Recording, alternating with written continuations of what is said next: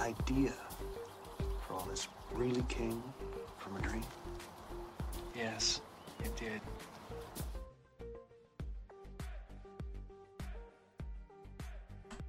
Good evening and welcome to Nox Mente. How is everyone doing tonight? Tonight's guest is Eric Miller. Miller, like a pirate, right? Arg. Eric is the creator and curator of Outlet Press. He creates books of graphic strangeness and oddity. No one to hold himself to any genre. Not one to hold himself to any genre, subject, or medium. Eric has created over 20 titles to date. His latest is The Disruption Generator, a randomly generated bibliomantic oracle with the Portland art religion We the Hallowed. Eric, welcome to the show. Thank you. Thank you. Yes, welcome aboard, Eric. This is going to be wonderful. Yeah, I'm excited. As are we. We'll be almost through the entire group, right? Yes. Okay. You've all been wonderful. I mean, Keats has been a highlight for me. So, yeah, he's a great guy. Yeah. Oh, he's amazing. Absolutely amazing. So this is great. And of course, another person from my neck of the woods out here, which is fun. And it's interesting. I haven't met you at all. Did you go to As Above? I did not. No, I don't really follow Gordon White anymore. Yeah. I used to. Yes. Yeah. Yep. That's something I hear a lot about recently. Same here.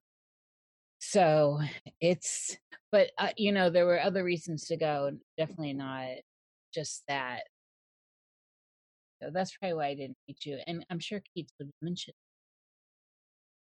Oh yeah. He told me about it. I just between my son and my weekend job, I have basically no social life. So Join the club. Yeah. Start a podcast or two. Yes, get that going. Well, hopefully sometime soon I'll meet you. We're so close. And oh yeah. I don't get out a lot. I'm a notorious hermit, but when I do, I'm out. So Yeah. I'm so making a meme out of that. Let's get right into it. So give us some of your background, your early background, and let's start in with in the realm of things that you're inspired by when you were young, the things that you really got excited about as far back as you can recall. Oh man. One of my biggest, most favorite things when I was a kid was the Muppets. I was a huge TV kid, and I just loved the Muppets and anything that was puppet related.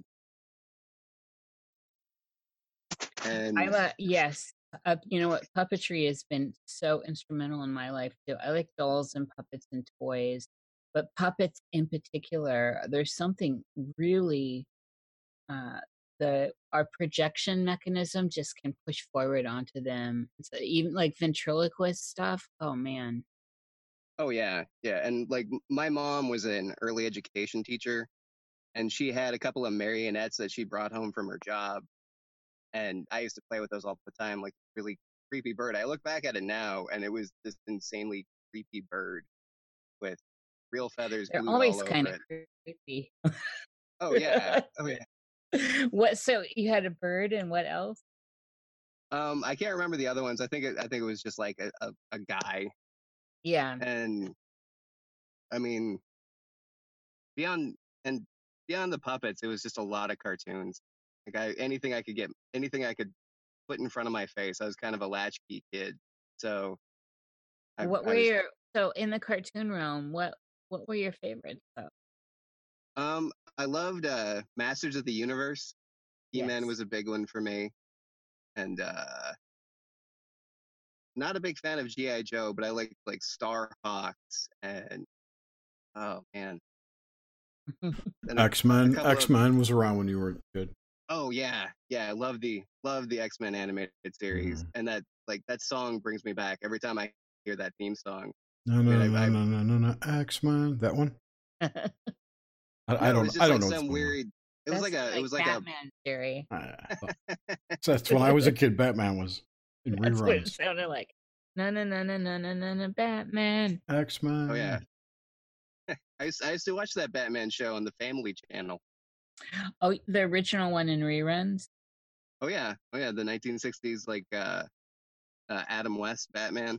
I Oh. love that show. Oh, it's so good. Yeah, I mean, it was in reruns when I was watching it too, and it was instrumental. I just love it. I'm so glad that it is still in reruns because it's classic, even though it's not true to that whole universe, not dark like that. But there's just something juicy about the colors and the melodrama, and oh man, It's gay. of course. It's gay drama. Oh Yeah. But I mean, it's actually pretty accurate to the comics of that time period. Absolutely. yes, of the '60s. Yeah. Yeah, Batman used to always have a smile on his face. You know? But it's not true to like that whole noir-y, darker. Oh yeah, no. Kingdom Come. Prettier. Kingdom Come. Batman. Yeah. Oh yeah. Like Dark Knight Returns. Yeah. Stabbing people in the face with his batarang. Let's save the comic stuff for the Bible. Sorry, we were just getting into. I know. I'm teasing. into Eric's early stuff. Did you? Okay, so also, do you recall being very young in any particular movie that stick out?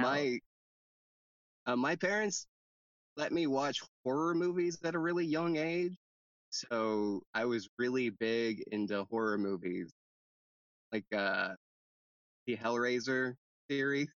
Mm-hmm. I was really big on that when I was in first grade. Oh, I love that. It was. I mean, Hellraiser was scary, especially if you're a first grader. Oh yeah. I got pretty desensitized. Like one of my favorite movies still is it's called The Stuff. It's about a health food craze that is actually like a parasite that takes over people's minds. I'm not It's like, familiar with this film. it's a like one of the 80s like comedy horror movies, and yeah, it really went off of like the health food craze. Like it was a yogurt like substance that people would eat, and it would make them into like murderous animals.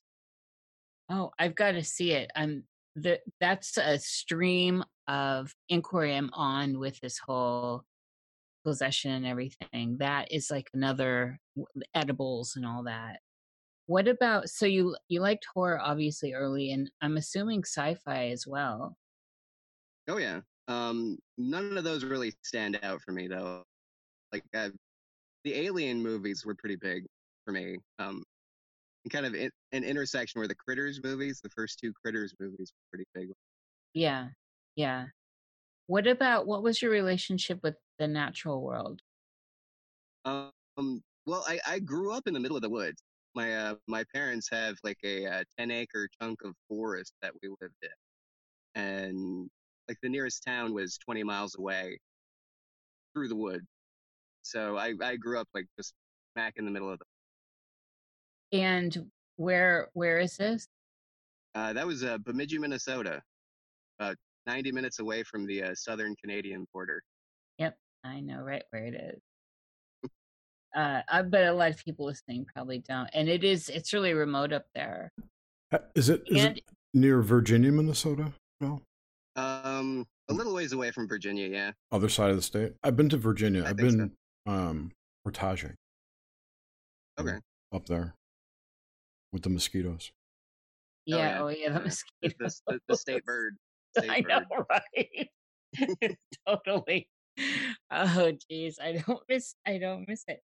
It's really, there's actually a spooky vibe up there a lot of times, especially through, I mean, the summers too can be dark. The winters seem spooky in a stark way, but the summers with, it's rather lush, and so yeah. Oh yeah. The winters it's just like existential dread. It embodies existential dread because everything's just white and clean and cold, and enough exposure and you're gonna be dead. It's yep. like every winter you would read stories about people's heat that kicked off in the middle of the night and they didn't survive. I know. I know. Well, this is why the Norwegian, not the Scandinavians in general, were so comfortable when they settled Minnesota. I mean, it Oh was. yeah. I mean, because it's little Scandinavia, and so, or it used to be. It's changing really rapidly, but that's, Yeah. I think that was one of the things, was it was a familiar landscape to get Oh yeah. into. It's just so cold for so long, and then it's, crazy. So there's a lot of eerie and a lot of witchy that comes right up out of there, and Hmm. I find this just having been into your art recently and looking into the stuff you're presenting, so I can see this in your background, and so it's interesting to hear your roots are here, and then also that it ties into the fact that you did like horror early on. And I hear this a lot from these kind of upbringings. So that's interesting. Were you raised in a particular religion? I was confirmed Lutheran. My No parents are both. surprise in Minnesota. Yeah, my parents are both Lutherans. I mean, we didn't have a strict church. Like usually, the only thing I really like think about when I think about church is like ice cream socials in the basement after service.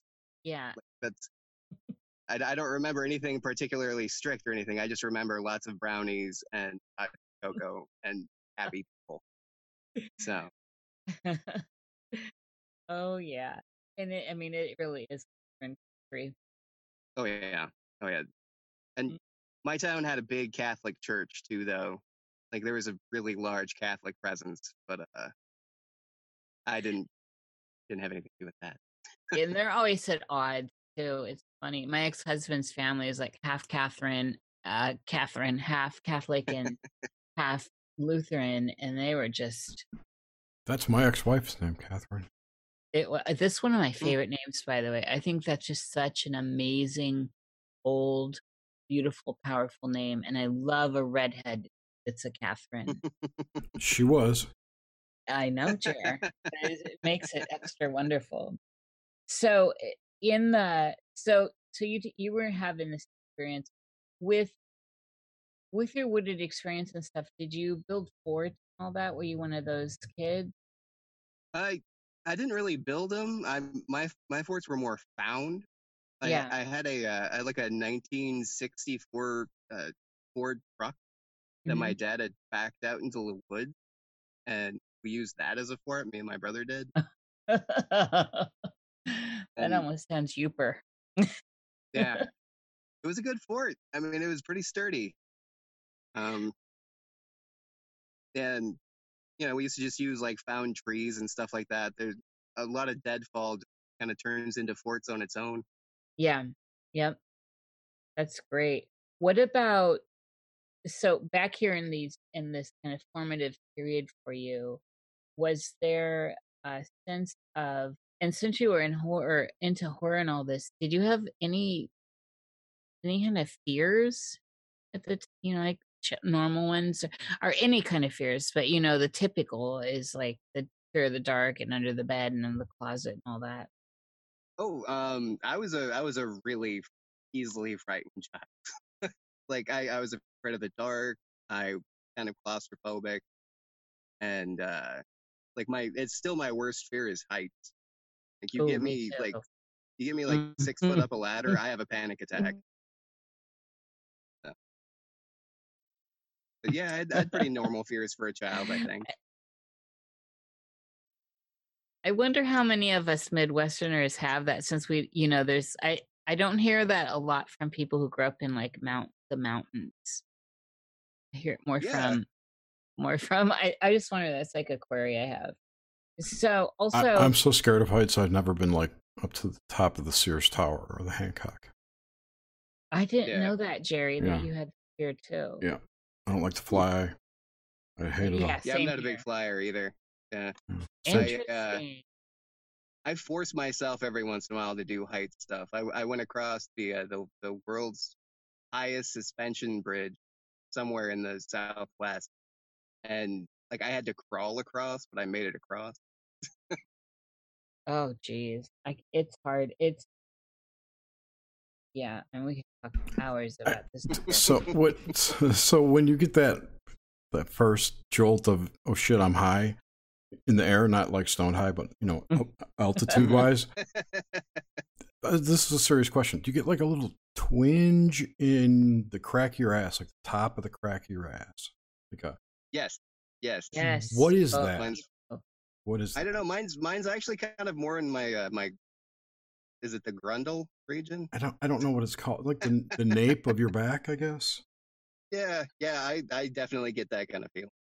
Well, that's it's right into your brain and your stem cell, like right in your spinal column. Mm-hmm. I'm just real curious what that mechanism is, because I wonder if that's somehow related to one of your chakras or Kundalini nonsense, or something like that. It just makes me think of like the nervous system, and because then it right after that feeling, I get that really sinking feeling in my stomach, which I've been told is totally associated with nerve. Right. I think the thing I'm talking about is more endocrine related. Oh, interesting. I mean, I've had it right there, but I always assumed it was attached to my nervous system. Interesting. Just think about walking on a ledge off of the side of a building right now, and you'll feel it. Oh no, thanks, Jared. Oh yeah. Jeez. We're gonna go into therapy now. and so in the early period here too, do you remember being a child that was having dreams? Oh yeah. I had a lot of nightmares as a kid. This is interesting. Do you have any recall of any of them? Yeah. I remember one in particular from when I was in about first grade. And it was that I had something foreign in my body, and I was talking to kids at school in the playground, and suddenly wires and hooks came out of my skin and ripped all my skin off, and I was a robot. So wait, this is first grade. This is about the time you watched Hellraiser. The Hellraiser, yeah, but I don't know why I was a robot. That's interesting. Yeah, and I used to, every once in a while, I would have like alien dreams, because aliens scared the crap out of me when I was a kid. I couldn't even stand watching it on TV. What about aliens scared you at this period? I don't know. I just got this horrible feeling whenever I saw a gray alien on TV. And like my family, every week we would tune into Unsolved Mysteries. And whenever they did an alien story, I would leave the room. I would have basically a panic attack in the room. That's interesting. My so daughter had the exact same thing with the aliens. She was terrified they were going to be invading any minute now. Yeah, I used to squeeze myself as close to the wall as I could when I went to bed at night, because I had bunk beds with my brother. I'd squeeze myself as tight to the wall as I could, hoping that they would take my brother first. Now there's survival for you. Yeah, because he would be easier to get. So you have a brother. Did you have, how many siblings did you have? I just have one older brother. Okay. This is also kind of the vein of this book. Had you had any experiences in what you consider your waking life that may have fallen under the alien, ET, UFO, all that kind of stuff? Umbrella? No, not really. Not when I was a kid. Like as an adult, I later saw a couple things in the sky that I couldn't really figure out what they were, but not when I was a kid. It was nothing really abnormal when I was a kid. Okay, I just wanted to get that since we were back there at this period. Yeah. There are, just on a side note though, there's a huge amount of people in the northern wood up there, and of course into Canada, and just along our northern border. That's really remote across the United States. that have these crazy experiences with ETs. And since you did grow up way, up there, I wouldn't be surprised.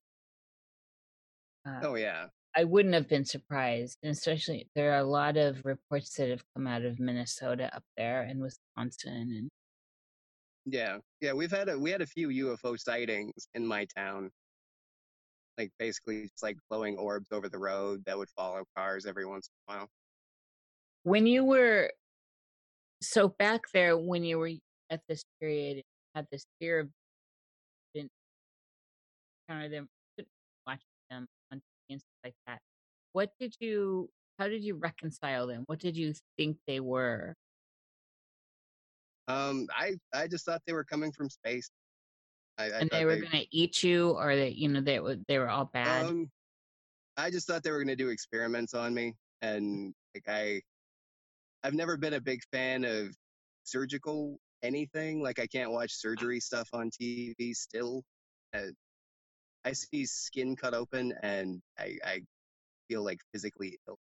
Mm-hmm. And like even back then, I didn't even know what that stuff was. I would get the same feeling. It's amazing that you were able to process Hellraiser, which was really graphic. Yeah, I don't know if I was necessarily processing everything properly. I think I was just kind of seeing it and not knowing what I was seeing.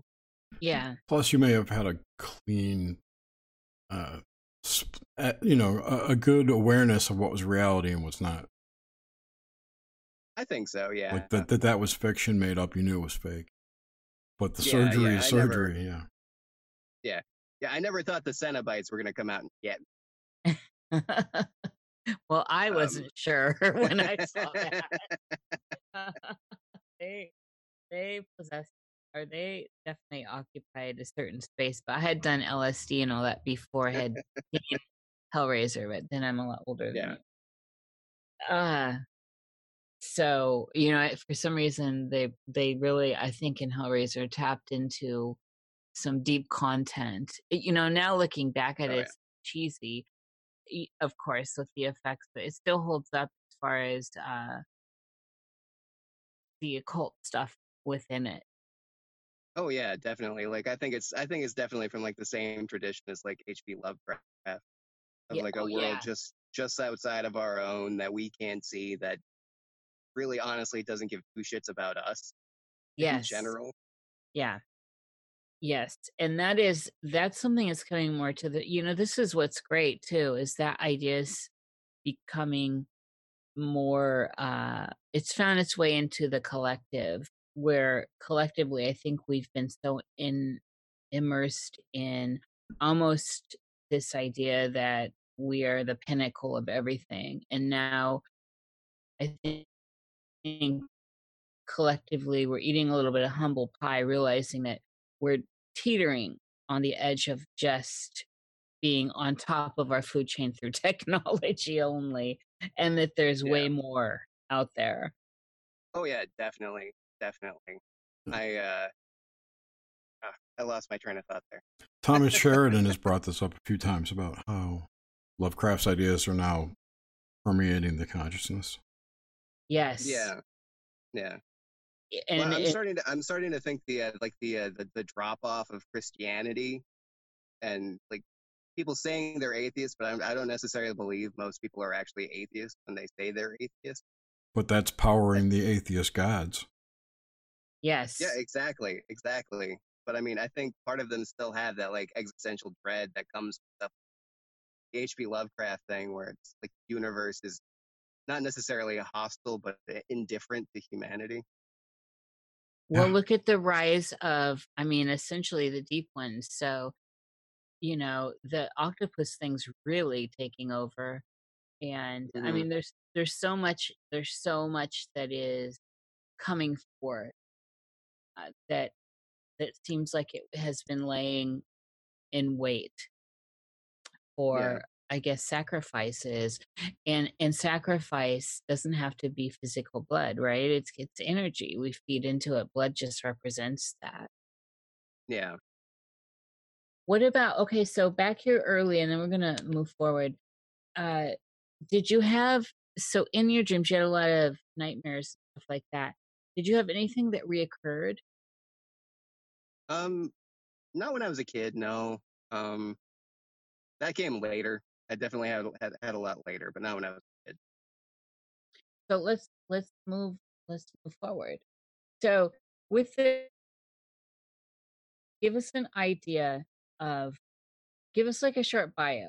So get us from you being this kid in northern Minnesota that liked horror and then interesting stuff like Muppets and cartoons and all this to closer to where we are now. So we just get a bio of you, Eric. Let's see. Well, I moved out to the Portland area when I was about 30. So, what led me to move out here was I would say a 2-year, like almost like a vision quest where I really limited a lot of things after following a large bout of depression caused by bad brain chemistry and a ton of bullying at school. Mm-hmm. So when I was about 17, I had a nervous breakdown, I would say is the closest proximity. And I tried to commit suicide Mm-hmm. and then decided that my life wasn't really worth moving forward anymore. So I drank a lot and did a few drugs and gave my life basically to a factory job that I worked for the next 10 years. And then I just kind of snapped out of it, spent 2 years doing nothing but exercising and reading books on philosophy and science and the occult, and decided that I needed to get out of Bemidji and moved out here where I tried to do art. How long have you been out here? About a decade now. So, okay, so there's a couple key things here and that are going to launch the stream stuff. Mm-hmm. But one of the key things that's very significant was this idea that this nervous breakdown around 17, very significant age period for some people on a certain trajectory. And so, it's like the glass house shattering. And so let's ruminate around that period for a minute if we may. Okay. So the nervous breakdown, what do you think caused it? And so within the spirit of Nox Mente, do you recall any kind of stuff churning in your unconscious, in your dream, in the dream symbols? Do you recall dreams happening around this period? Give us a little taste of all that. The dreams I remember the most, and it was when I started to have reoccurring dreams, is I didn't sleep a lot in that time period from like anxiety and depression. But when I did sleep, I would dream about myself punching myself in the face.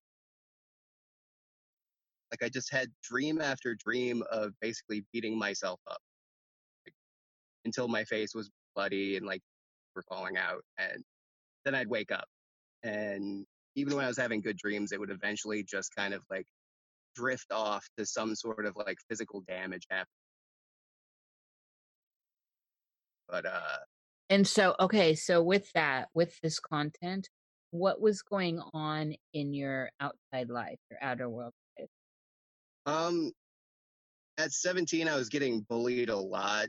I was kind of a heavy kid, and I was heavy. I had a really like light voice, and I had an afro. And apparently, in my school, that meant that kids needed to beat me up and tell me they were going to kill me. So, yeah. And why the afro? I just have naturally curly hair. Oh, okay. And I just never cut it. And so I had like this gigantic, like 6 inches out from my head afro. Sweet. I lived for curly hair. I had to pay for mine. It was, pissed me off. Yeah, Bob Ross style. Yeah, mine was all natural. It was was pretty epic. I miss it now because I like have no hair now, but I See? miss that. Like I wish I'd appreciated it when I was a kid.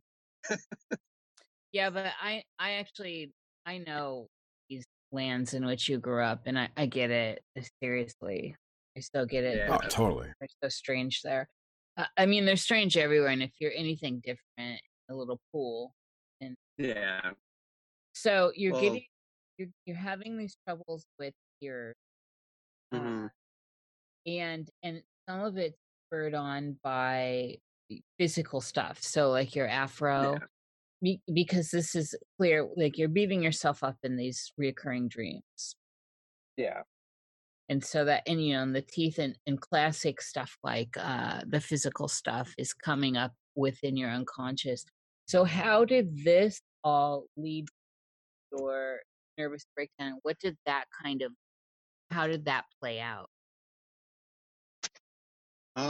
What ended up happening is I ended up going from being like a straight A student, really like a what you would consider like a good kid, like, quote unquote a good kid.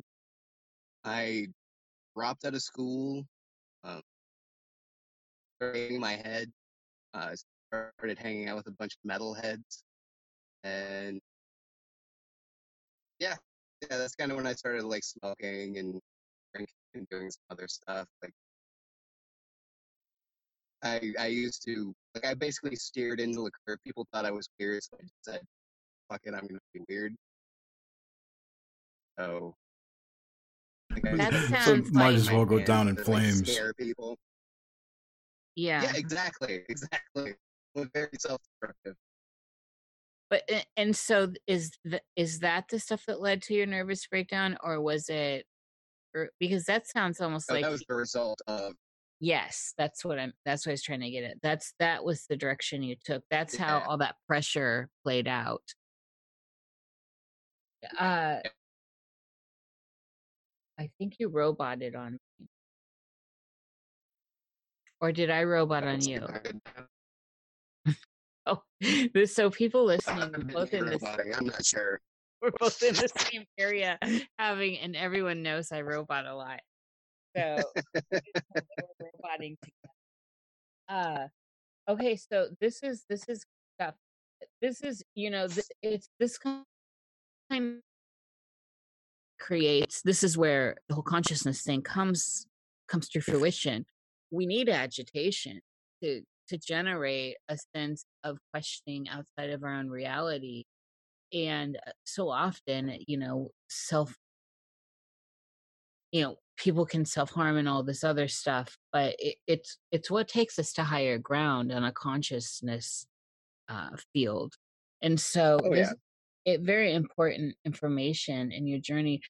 And the reason why I'm interested in all this too is because I see this in your art, which I just love. uh Thank you. so, so all right, so we've got that. And in this period of time with the recurring dreams, do you recall other dreams that weren't so once the pressure found a way out through the rebellious stuff that happened, hmm how did that change the dreamscape for you, and what was going on in your inner world? Um, I don't think it really changed that much in my inner world. I just like everything just kind of got darker. Um, because I kind of like nightmares and bad dreams and stuff like that. Had kind of basically been my entire childhood. I can't remember any and like that time is kind of murky for me. Like I think I've kind of shut a lot of it out because I definitely have some regrets from that time period. But yeah, I'm pretty sure I just basically had like really general bad dreams. So did the kind of self-harming dreams where you're punching yourself, all that, continue through that period, or did they, again, once you started moving into the rebellious stuff in your outer world? No, I actually had those self-harming dreams until I was in my mid. Like Okay. those followed me for a long time. Okay. They got less and less frequent over time, and I don't think I've had one in probably 15 years now. Yeah, I wouldn't. Well, especially you're working stuff out through art. I mean, Yeah. it's also there, and I also have a question. Go on, Jerry. I have a question for you.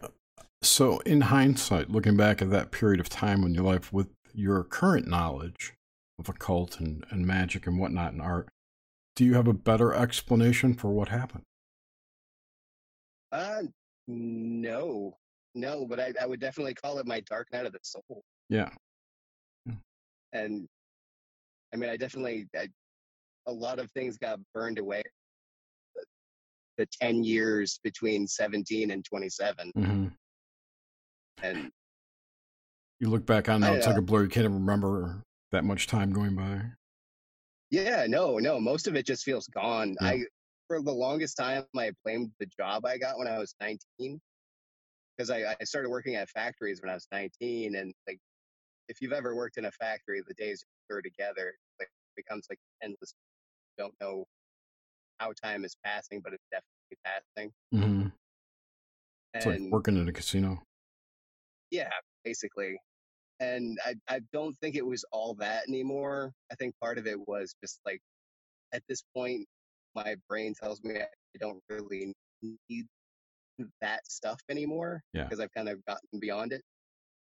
Oh, cool. All right. Yeah. It's the crack in your psyche to push you further. And so that's what's significant and important. And a lot of people, so you had this 10 years, so you move up into that Saturn return period and the 27 club, which is so classically known. And when, of course, the sphere of Saturn is upon you and you need to either change or things have been going great, all that stuff that everyone knows. So so I also want to get back into, is there in this period, say 7, did you, and if it was before as well, did you come into the process of lucidity, of OBEs, of astral projection at all? No, not really. I've never really felt any control over me. But and is that still to date? Yeah. At this point, I actually kind of don't want to have control. I kind of like the idea that my brain is going to give me some kind of show at night. Mm-hmm. We hear that a lot. I'm always, I love that. I love it all. So, but that's interesting, and I'm always intrigued by that perspective. It's nice. There's something about letting go there that to me. Well, it's weird. Like, I think about it in terms of video games, where I kind of like the trend towards like first person games. It's really like major now, where people want to think that they're the player. And I think dreams are kind of the same way, but I've always liked side scrolling and stuff like that. The stuff where I'm really obviously not the thing in the game. Like, I just like having something that's outside of me. Like the omniscient view? Yeah. So, all right. So move us into, so you make this big change, which is to move out west. That's the big change. Kid from upper state. Oh yeah, definitely. So what was going on that inspired, that just pushed you out of not wanting to do the live and die the factory life? A lot of people do up there, and up in the the Great Lakes area, those factory jobs were a big deal. Oh yeah, for me. It was the highest paying job I could get in town. Oh yeah. When I was 17, I dropped out of school. I got my GED right away, but like I could never have like a professional life because if you don't have a college degree, you end up at the factory or in my hometown Walmart. Like those were the two competing places you could work. The factory I was working in or Walmart. I picked the factory. And well, but it's a time-honored thing. Those factory jobs, that's stuff built a lot of America. all those factories around the Great Lakes, and from plastics to steel, I mean, it's all up Oh yeah. there. And so, yeah, I mean, people just don't understand that. I think most people just think of Detroit, but it's all along the Great Lakes. And so all right, so back to this. So what's going on that pushes you out of, like, what makes you move to the West Coast Um, of all places? well, I had a long-term girlfriend that broke up with me, and I went into like this major tailspin again after about 10 years of like not like I thought I had depression pretty well under control, and at that point I hit the biggest dip I had probably had in about 5 years. And I was sitting alone one night and I was like I didn't know if I wanted to keep going or not, and just like something just clicked. And my ex left a treadmill. So I got on the treadmill and I just ran on the treadmill for 2 hours until my legs like hurt. And I started doing that like every single day. And I lost about 90 pounds. And like I got this weird high from it. And I was doing this like every day. And suddenly like I decided like just one day I had to start doing something differently. So I started to like look around and started reading like occult books and science books and stuff like that. And after 2 years of like holding myself up, I was like, I couldn't stay in that place anymore because like Bemidji just had nothing to offer. I hit my limit of what Bemidji could give as far as experiences. I just had to move on. That's interesting once you start getting into this different level of reading. And so at this point, was there a change going on in your dream life? Um, I can't remember dreaming much at all during that period. Um, I think maybe a couple times I had like space flying dreams, but Mm-hmm. beyond that, like I can't really remember much of anything. It was like I didn't really have any nightmares or anything like that. It was really kind of dreaming as if it was like ambient 90s techno music. It was Well, it was okay. just kind of there. Music video dreams. Well, so Yeah, basically. and then so you're 40. You're not that much. So the space flying dreams, though, what do you ever recall of any details of those? No, just more of like a floating in space. Like they're pretty detailless. It's Was just it kind of your body floating in space, or were you in a vehicle? it was just me. I didn't see anything like surrounding me. It was just kind of more of a feeling of movement. And that was about it.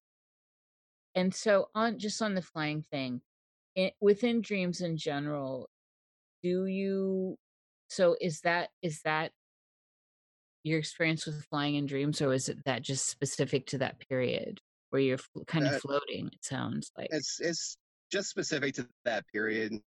It's like the dreams I have now are play out more like movies where it seems like the main character of the dream isn't actually. It's like I'm Mm-hmm. watching somebody else that looks a lot like me. Interesting. Do you ever encounter your reflection in your modern day dreams? No, but a lot of times it's kind of third person anyways. So I mean I don't see any mirror. And has this third person experience of your dream, so when you say you encounter you encounter something else, where you're having a dream where the character you're at least observing as self is interacting with others, Yeah. what are those? Can you explain how that all works out?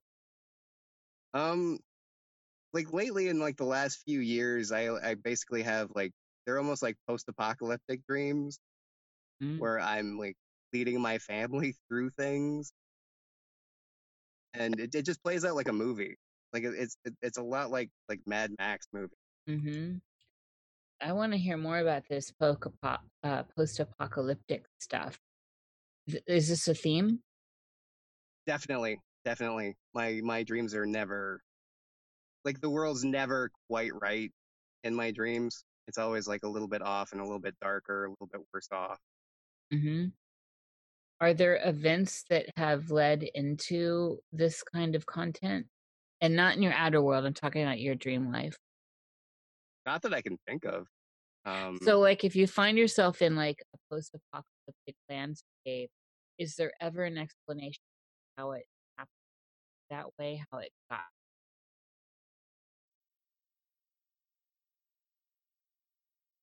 No, not really. It just kind of like sits in the middle of it. Like I just come into the middle of the story. Interesting. And so, in these landscapes, what?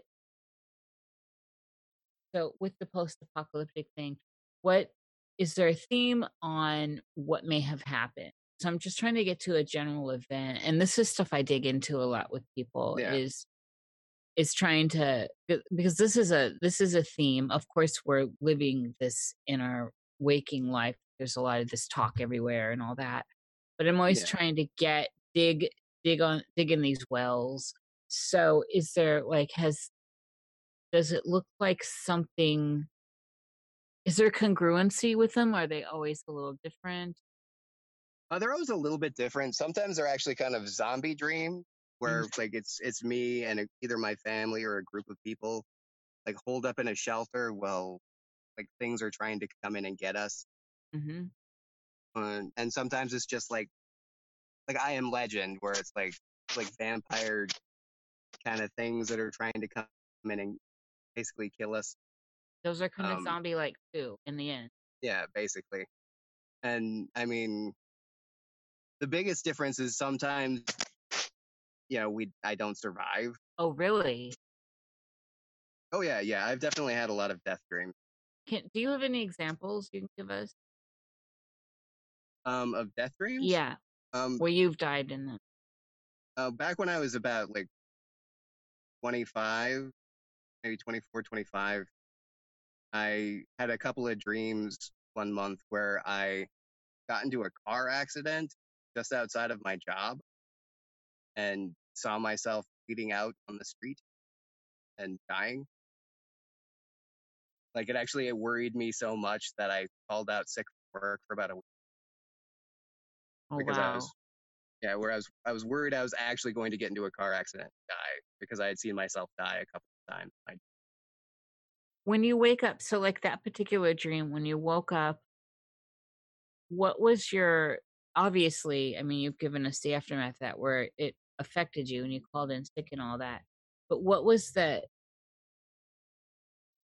trying to get to the deeper mood here. Upon waking from that, was it one where you had to sit there and just ponder it and try and recall the details? What was the immediate aftermath in your waking life of processing it? It was just kind of sitting there thinking on it and kind of having like this sinking feeling in my stomach. Like it felt like a premonition. It felt like it was something that was definitely going to happen. Yes. And it scared the shit out of me. And I thought about it a lot, and especially after I had the exact same dream, like down to the like minutest detail of like glass on the street in my blood. Like after it happened again, it like I knew, like in my core, I knew I was gonna die in a car wreck. And so you had that dream more than once. Yeah. And so how long ago had that been, that particular little set? I would say that's a good 13, 14 years ago at this point. Oh, so that's pre-Portland. Yeah. That was just a question I was going to ask him. Yeah, that's pre-Portland. Did your dreams stop when you moved to Portland? The bad ones like that? Yeah, I can't actually remember having any real like bad nightmares out here. Where were you living at that time in Minnesota? At home? I had a small trailer house that I was living in alone. On the same land, or? No, it was different land. Okay. Yeah, it was a place I was renting about like 10 miles away from my parents. Were the dreams any worse? Were the dreams there as bad as they were at home, or different, or what? They were different. The dreams in that place, like Darker. I had the death dreams there, and the ex that I was living with there stopped sleeping with me because in the middle of the night, a couple of times, I was dreaming about something and I punched the wall. Mm. Yeah. And one time I jumped straight out of bed into the wall. Oh my God. Yeah, your trailer was haunted, dude. That could be. It sounds to me, though, really honestly, that this was, I mean, there's so many woo theories too. This was like where you were headed.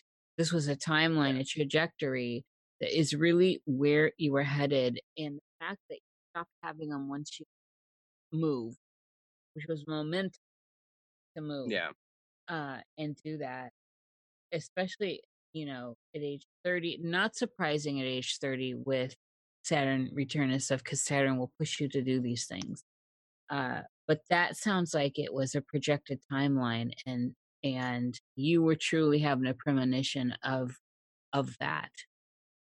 Yeah. And therefore you changed. Yeah. Course it. Yeah. And so the weirdest thing about that car crash dream is I did actually have a car crash in the place where I had the dream I was going to have a car crash. I just didn't die. Later, after the dreams? Yeah, it was later after the dreams, and it was a car wreck that I spun out and ended up in the ditch. Like, I was perfectly fine. But I definitely got into a car wreck where I was going to. Yeah, this is juicy stuff. So on and that qualifies me as premonition, and with the caveat of premonition of time slips and timelines and all that other woo that we won't get into right now, but it's really juicy, Eric. So with this thought, have you had other dreams played out in ways that felt like premonition? Not that I can think of. Like I can think of like maybe little snippets. Like I can't come up with examples, but I know I've definitely had a lot of deja vu where I've either dreamed of something or thought of something, and then it played out almost exactly how I thought of it.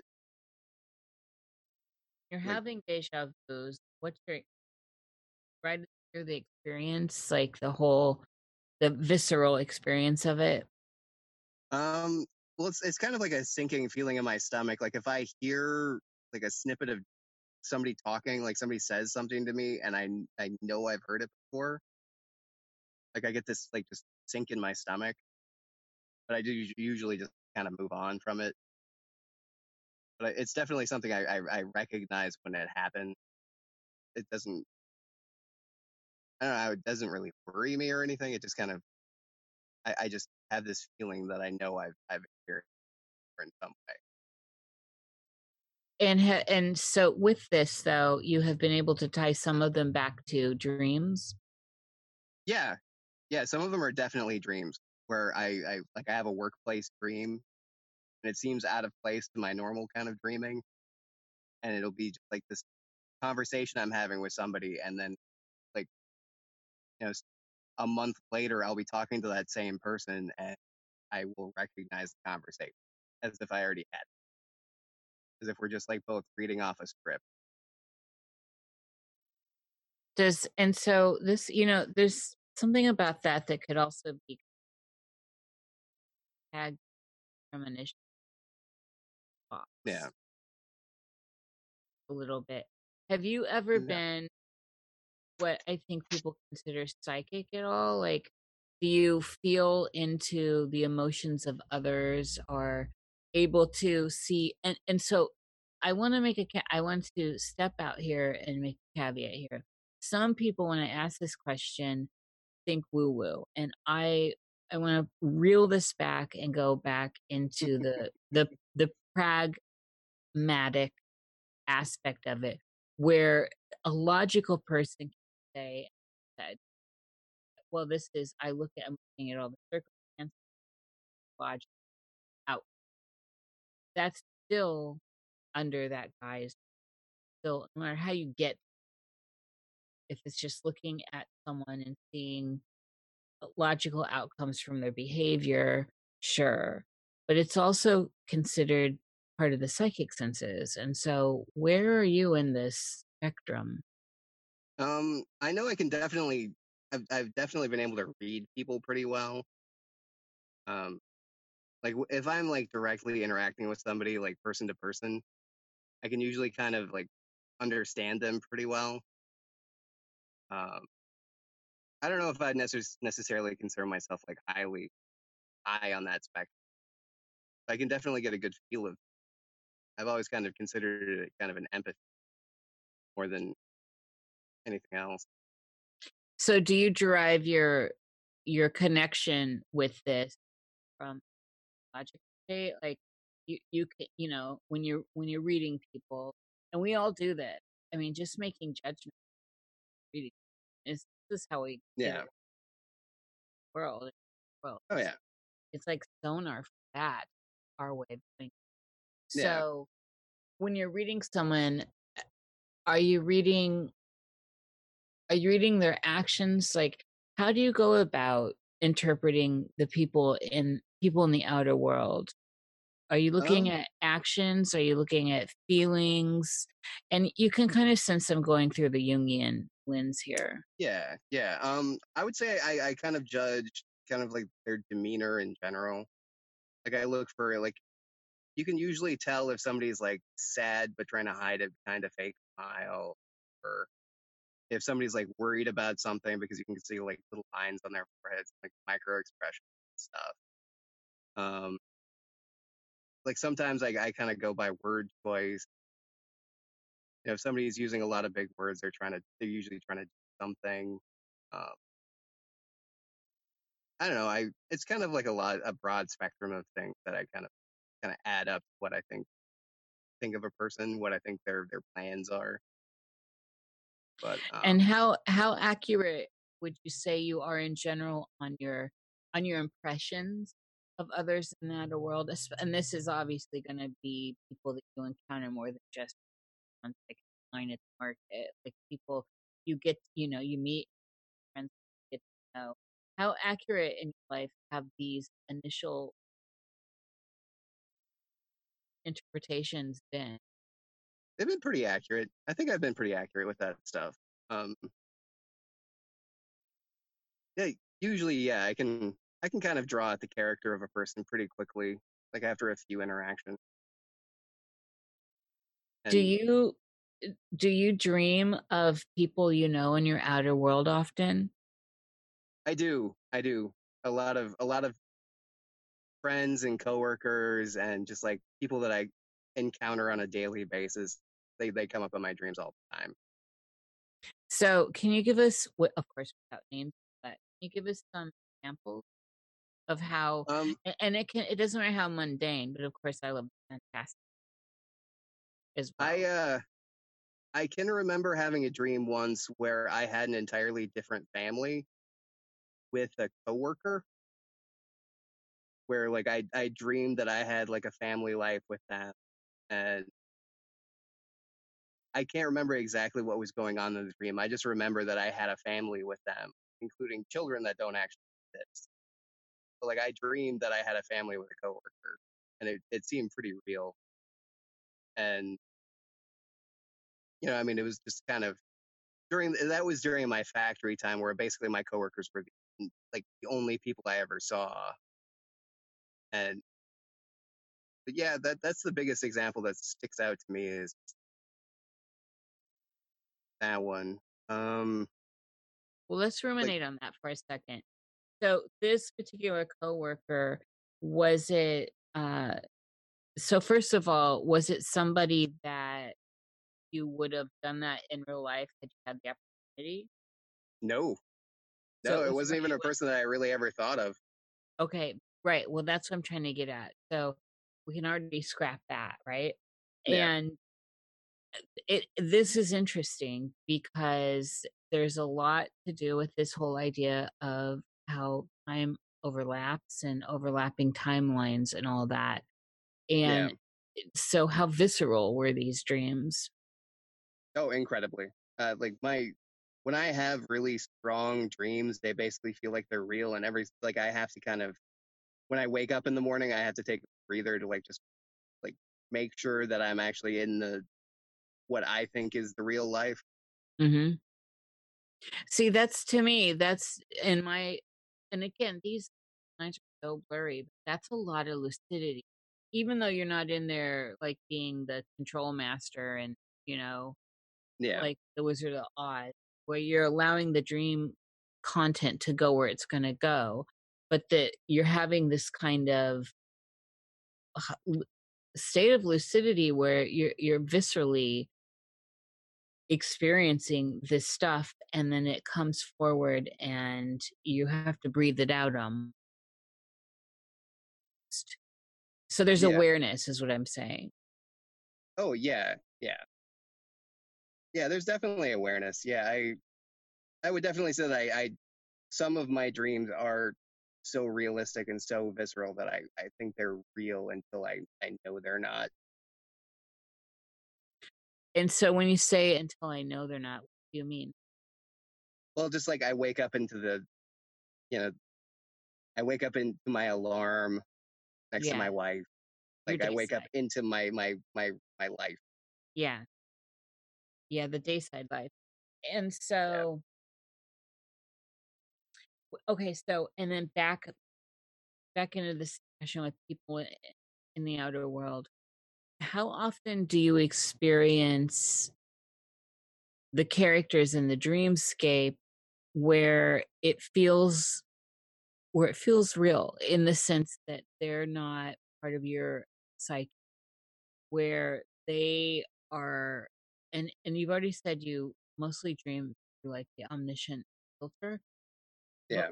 where they're moving themselves, where they're controlling their narratives, and it's not all feeling like it's you, Um well like you mean the other people in the dream are kind of their own people.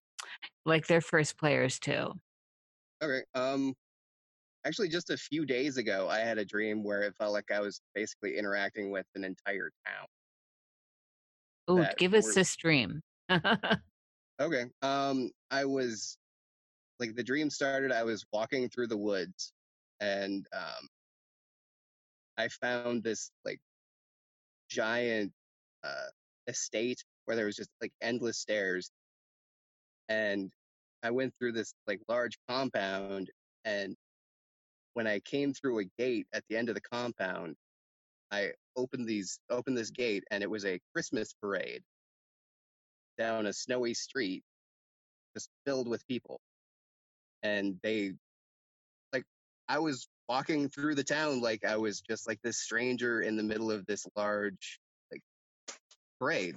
Like I would see people with their kids, and I talked to a few people, like bumped into people, said excuse me, stuff like that. And they all seemed pretty real. They all seemed like they were doing their own thing. And I hate Christmas, so I don't know why I would have a dream about a Christmas parade.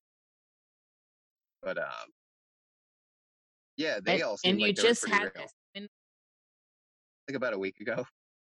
so, this is classic that these, uh, mundane premonition dreams that you have had from this conversation. I've pinned a couple here. Yeah, So we're moving into that season. So it'll be interesting, Eric, to see if you have like a deja vu in like a month and a half with yeah, that and dream. I very well might, because I'm guessing I might have to take my son at something like that. I doubt Yeah, there will be snow you though. never know. Yeah, Yeah, well, I know, but you get it there. It seems like we're getting it out here. Yeah, yeah, definitely.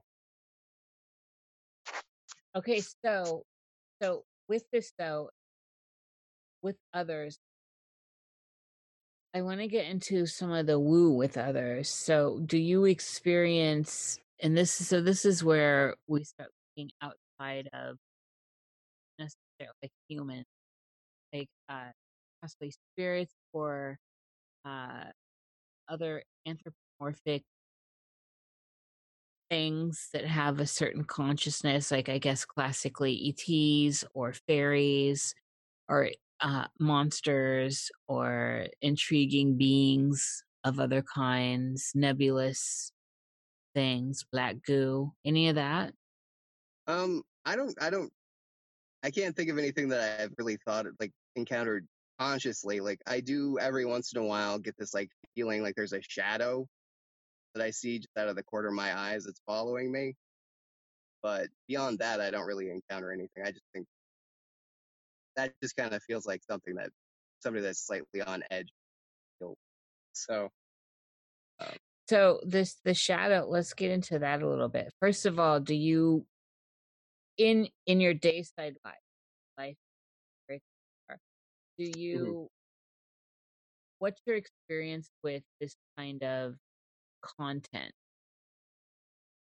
With like Psychic shadows. content, shadows, cryptid, this whole other world being outside of what our standard norm. I would like as in like what I take in, like what I read and movies I watch, stuff like that. Have you had experiences? And then also, so you say the shadow through the periphery in the dream, do you see shadows in your periphery in your dayside? Oh yeah, yeah. It happens every once in a while, uh, where I just get this like feeling of dread and kind of see a shadow in the corner of my eye. But then I Oh, turn so to it's look, and there's accompanied just with never, a feeling of dread? yeah, but there's never anything there when I actually look. And then usually that feeling just passes. I go about my day. What about, have you had any fantastic experiences? So you'd mentioned seeing stuff in the sky, stuff that is scripted or any of the unusual experiences that can be had in your dayside. No, not that I can think of. I've definitely heard strange sounds in the woods and stuff like that that I couldn't really explain by just like hearing a deer or a bear walking through the woods. But I've never actually seen anything or like had an actual encounter. It's just kind of more of imagination kind of goes running sometimes when you're out in the woods and you hear weird stuff. Yeah. Oh, yeah. Well, I mean, the woods are, especially the deep woods. Oh It's yeah. like a blank canvas for our conscious to project upon, but it's also be so much more as well. What sign are you? Do you know? Um, Cancer. The only thing I know is my sun sign, and I'm a Cancer. Yeah, that's fine. Oh, I love the cancers. Cancers are good in my book. Uh, yeah, I always expect all the water signs to be highly psychic. In my experience, they always are. What I have experienced a lot of art, maybe less watery, that fall uh, into over explaining and needing the logic again, depending on what else is going on in the chart. But just by nature, how psychic water signs are. Jerry's like triple water. Hmm. Amazing. With no fire. Yeah, with no fire. So at some point, Jerry's gonna be like, Gonna be? well, I You're- mean, it's gonna take a minute. But you're not quite. You need beard. It's because I'm half I'm a half NPC, half real. well, kind of. Aren't we all kind of half NPC and half real? Exactly. No, there are people who we're all NPCs to somebody. there are full NPCs out there. And they're full. Yeah. Yeah. So let's look a little bit at the dead. And have you had dreams? So I don't know how many dead, and so everything kind of rests on that. Some people we've had on here that just haven't had a lot of death. It's great, but if you have you encountered them in the dreamscape? And did by chance? So let's start forward with this. Did you experience dreams before they passed? No, no. I haven't had a whole lot of death in my life, but yeah, the people that did die, I didn't really have any premonitions about their death. I didn't dream. They were all pretty surprising. Have you encountered any of them since in the dreamscape? Not the human ones. I've dreamed about my dead cats a few times. Well, those are just as important. You know that. Oh yeah, yeah, Just another avatar to be in. The animal. yeah, Avatar. yeah. So, what can you give us some examples? Have them. The most striking example is when I moved out here, I couldn't find a home for the two cats that I had, and my choice was basically to have them put down or just let them run. And they were indoor cats their entire lives, so I figured I had to put them down. And those two cats, I had dreams about those cats for 3 or 4 years after they were gone. And What were the dreams like with them? it was just they just appeared. They were just the regular narrative of the dream would be going, but they would be there as part of my life. Why did you leave us? Yeah, exactly. It felt like I was actually honestly being haunted by those cats for about 4 years. How long had you had them before? Wait. Was this when you were having those crazy dreams too? No. This was after I moved to Portland. Right. Okay. I had those cats for 3 or 4 years before I put them down. Okay. Yeah, that's so. So in the dreamscape, they just kind of picked up living life with you. Yeah. They didn't seem to take it personally that I put them down. Yeah, I mean, I find this is one of the main things I find dead, whether they're animal avatars, life, or human avatars, is that the dreamscape has really shown me that these relationships just continue. They just continue. Things on, and it's often my hang if I'm getting caught over the death aspect. I find that refreshing, and I hear that a lot from people. And this is just another example. It's one of those kind of nice things to hear. So, what do you think about this idea of different states of consciousness that play out within this one life you're in? So, when we move you back to being the child up in Upper Minnesota, and then move you through these rough years in the factories, and then all these fantastic dreams, less fantastic dreams, now at a happy place with child and all this. Where have you landed on the idea of death and how that all plays into this? Are you a reincarnation kind of guy? You were Lutheran, so For me, I just honestly don't know.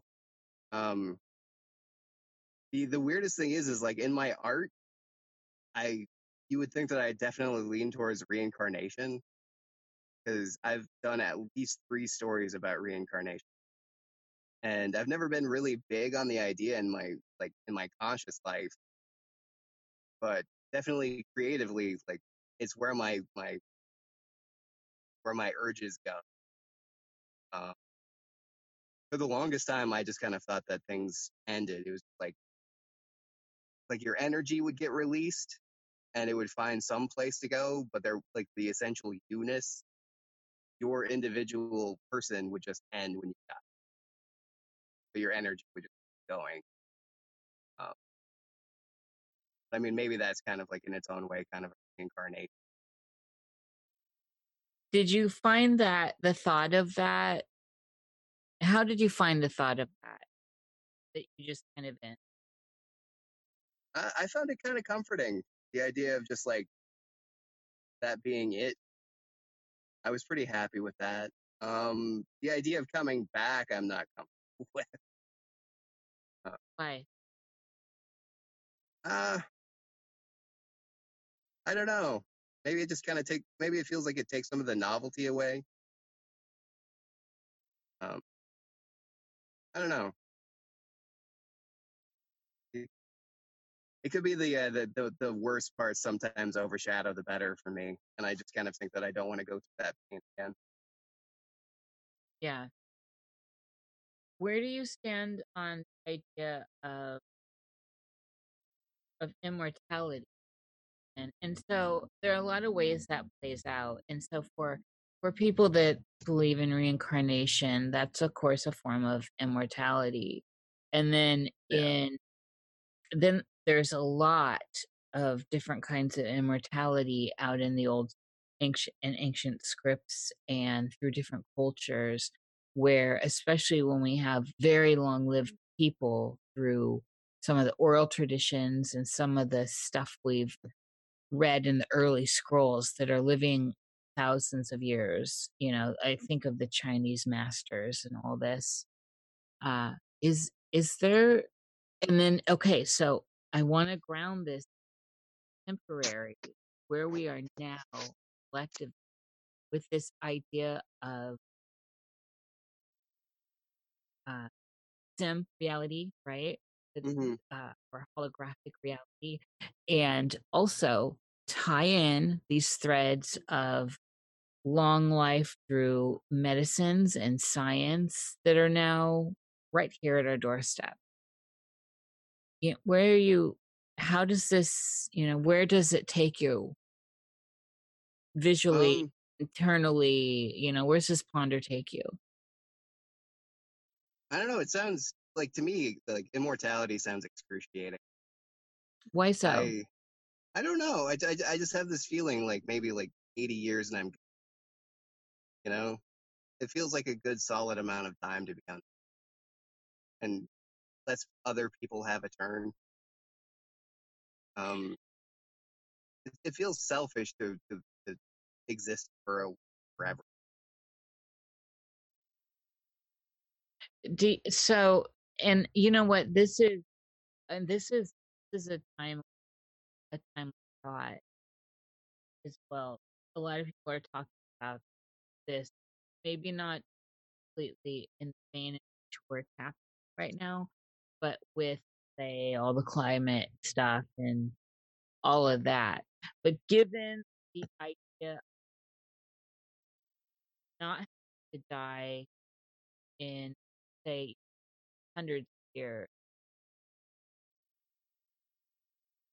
it and with some sort of sense of transcendence of the experience we're having. So say you're grounded in your avatar, you can come back here, but you're also now, and so follow me here, you're able Hmm. to step out of your body, bilocate at will through the activation of your psychic body, psychic sense, however you language around that, and move through the ether that is Hmm. around us into different states of consciousness and go galactic with it, interstellar. It it changes the idea food of the grind that we experience in this life here. and now.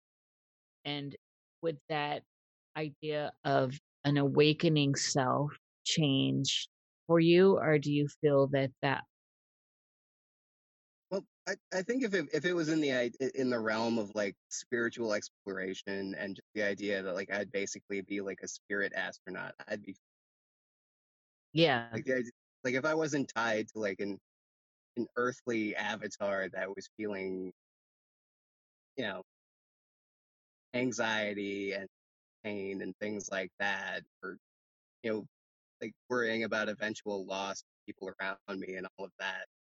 If I was just like trying to explore and discover and everything was just about new dawn, I'd be fine with that. I would be very cool with that. well, this is one of those boundaries, the idea of thinking from this perspective, the perspective of an immortal, gets one into is the loss of loved ones.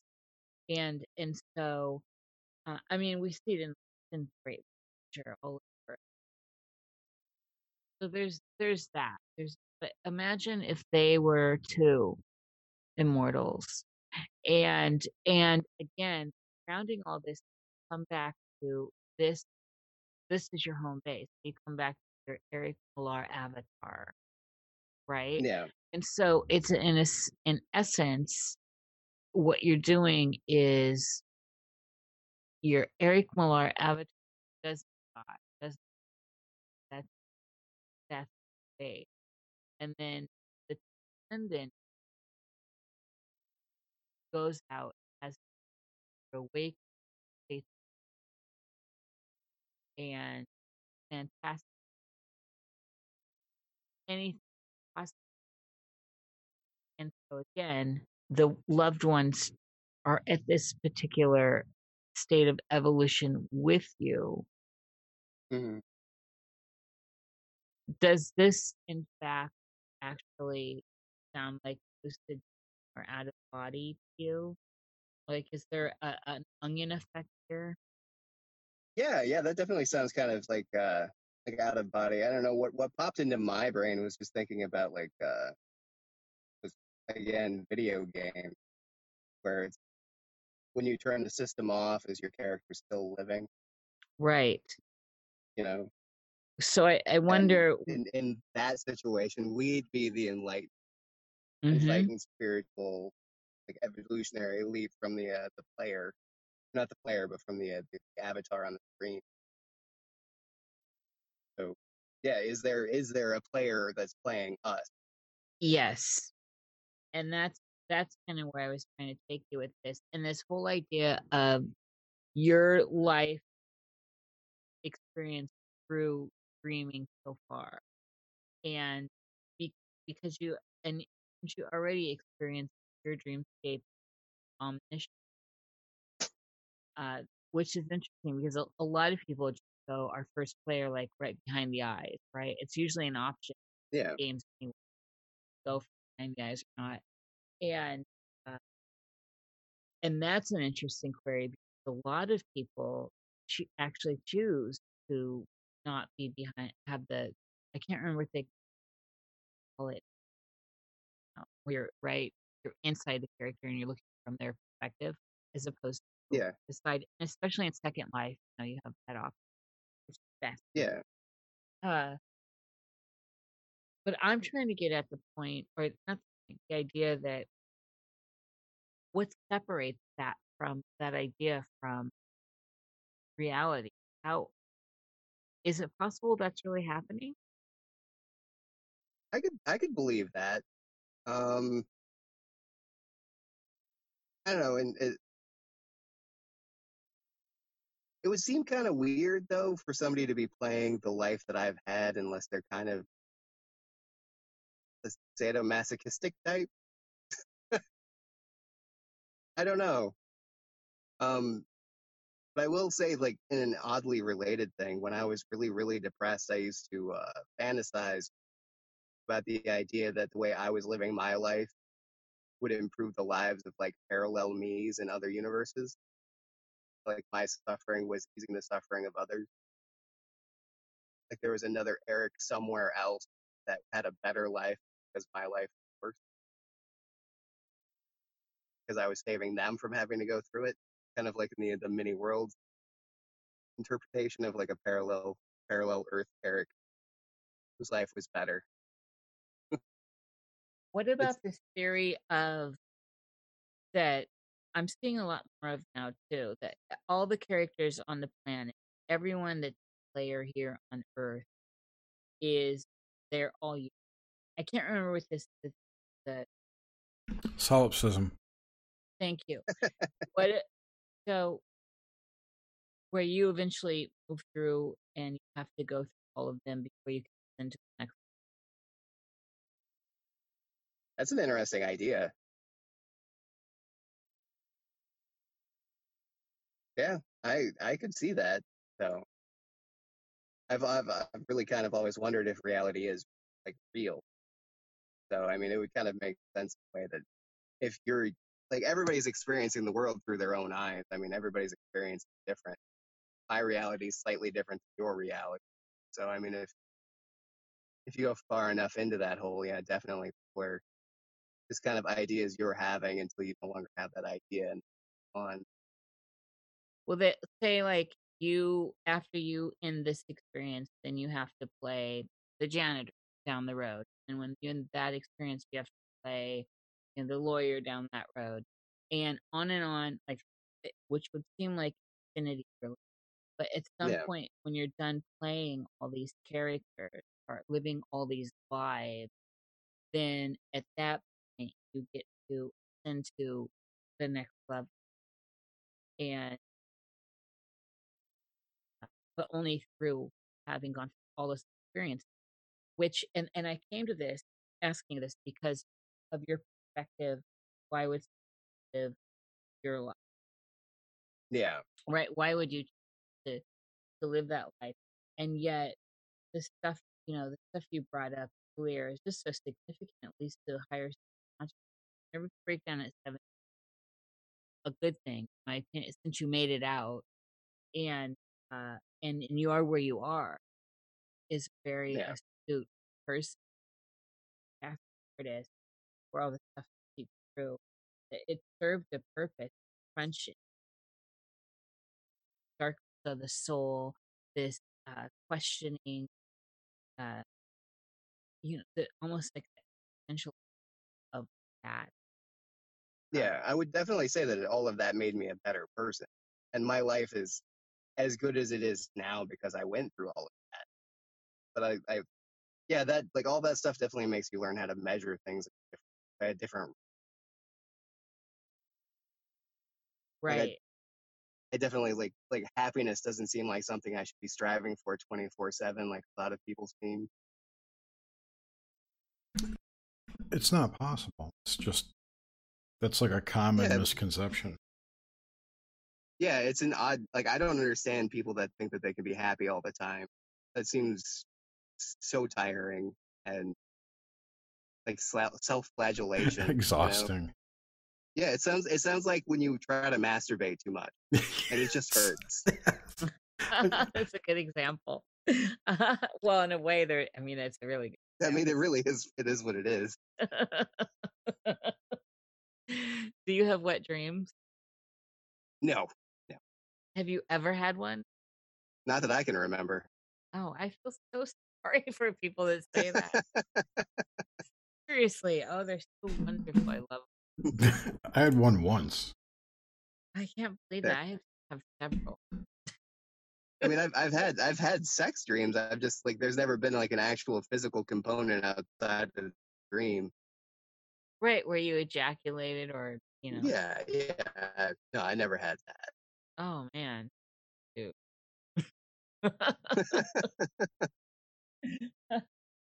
So, also, okay, so in here, in this idea, I also wanted to nail down how does the dreamscape look for you, the architecture of it, all just the mundane details. Are you able to read in dreams, read script? Do you even encounter a script?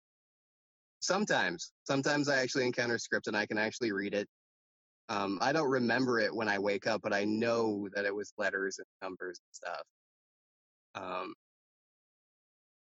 yeah, I do run into script. I dream in color also, never black and white. And do you, so I think we got a sense of this earlier, but is there reoccurring, not theme, reoccurring landscape, reoccurring architecture? No, not usually. Um, like in a weird way, there's a reoccurring color theme where it seems kind of like washed out, but it's definitely still colorful. It's almost like a Coen Brothers movie where everything looks like it's like sand washed. Mm-hmm. Um, but yeah, other than that, no, I can't really think of any of that. And how often when you wake up is mood a factor after it, where it just affects your mood? Um, it happens once in a while. It's not that often anymore. It was definitely more common before, but like these days, my dreams are usually so strange and surreal that they don't register as real, so they don't really affect my mood. Yeah. And I don't sleep that much as it is, so like my general wake up mood stays the same, kind of like a dumb crankiness, like awake. So you're not a morning person.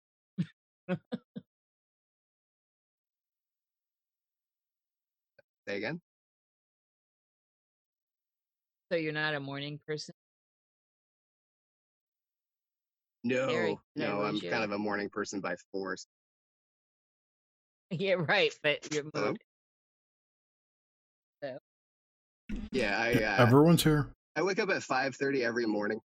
oh Huh? my God, that's early. Yeah, I like 6 days out of 7, I'm awake at 5:30 in the morning, and then go to bed at midnight. So Dude. I don't sleep a whole lot. Have you, okay, so, and then now looking back through your life and have kind of traversed through all of this stuff, have you have you ever been a heavy sleeper, or have you always been are you a light sleeper? Are you a heavy sleeper? Right now, you say you don't get a lot of sleep. Is that the norm? Always fluctuated. It's fluctuated. I used to sleep a bit better. Like this one, like the way I sleep now is definitely due to being a parent and Yeah, my son being like 2.5 years old. yeah, yeah. Uh, right before that, I would get like a solid 8 hours of sleep without problem. Like I was a super heavy sleeper for a while. When I was younger, I was a super light sleeper. Like the slightest sound or movement would wake me up. But like, And so, okay, and well, that all ties. So why I ask these questions. Seem to not sometimes even the pond. So the ponders about what is reality and all that. It's not. I have my own opinions, of course, change. I'm looking for mhm, overlap in people in the outer world. So it's that's where I'm going with it. The answers to me are ever mutable, and mhm. so I'm wondering also with the totality of all of how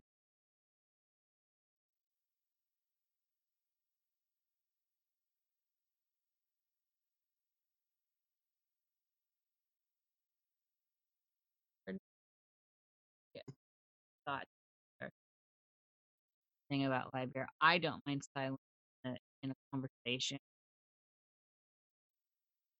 Uh,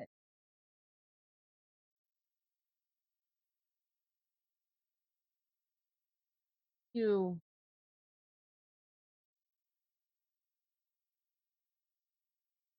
how do you parse out now, looking back, what is attached to the work you do, how the work you do now is informed by the things you've gone through in your past, your experiences through your dream life, waking life, and does any of your dream experience contemporarily participate or inform your work that you do in your current life? Um, oh, wow. I think it's played a large part in how I do things now.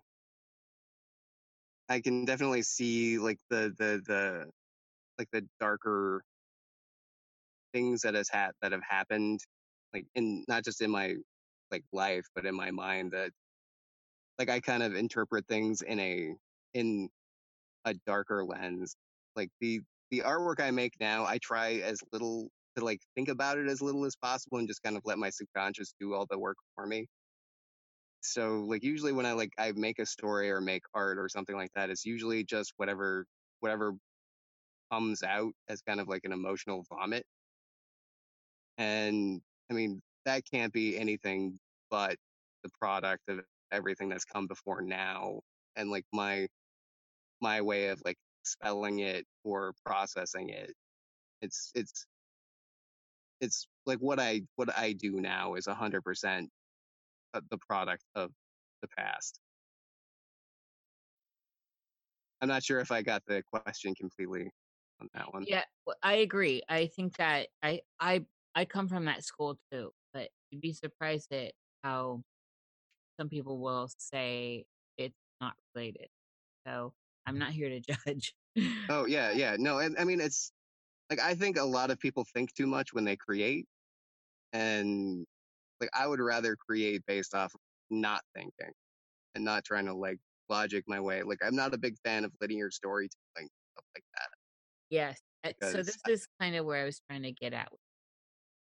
yeah, yeah, I'm a bigger fan of like dream logic and stuff like that. Like I love David Lynch Mhm. as like I would consider him one of my like biggest artistic heroes, because he seems to be pretty brave when it comes to just putting down directly from his brain onto the screen. Yeah. Oh, he's a fellow Minnesota and master. You need to Oh talk yeah. to Nathan Lee. So do dreams and do dreams inform your work though at all? So have you ever woken up and from a dream and gotten it, like whatever image download that you needed to put forward or uh anything like that? Do you feel like you've gotten downloads from dreams? Oh yeah. I when I used to primarily paint, because when I first moved out here, like I was trying to find my footing, and I had recently picked up painting, and I used to like lay in bed and just kind of go half asleep until images started popping into my head, and I just kind of like as soon as a strong image popped into my head, I'd have to get it down on paper. And the first and only art show I did out here, I did 30 paintings in 6 months, and it was 100% just based off of things I came, subconsciously. They weren't anything that I was thinking about. It was just like I was either half asleep or I was just letting my mind wander, and like I had to record it. That's amazing. And that's a lot of painting in a short period. Where'd you show? It was at a sensory deprivation center in Southeast Portland called Float On. Oh, that's that's excellent. What medium did you? It was mixed media. It was a combination of watercolors, inks, and every once in a while acrylic paint. Excellent. It's I just love, kind of, hmm? and this all came in that kind of fluid state. Yeah, all came in basically a rush. Amazing. I mean, that just feels, there's something that feels when I hear that, and I experienced one of the things I like about work I experienced this. Like stuff just comes out and it's just coming and flowing, and that's like part of that muse, whatever that the mystery of the muse. And when Yeah. you're in that state, it's just it. There's a real sense of sparkling magic for me. There's spark Oh yeah. there. Yeah. Me too. I try to draw at least like once a day, like get something down on paper. But like sometimes certain projects just kind of take over, and like I have to get them out.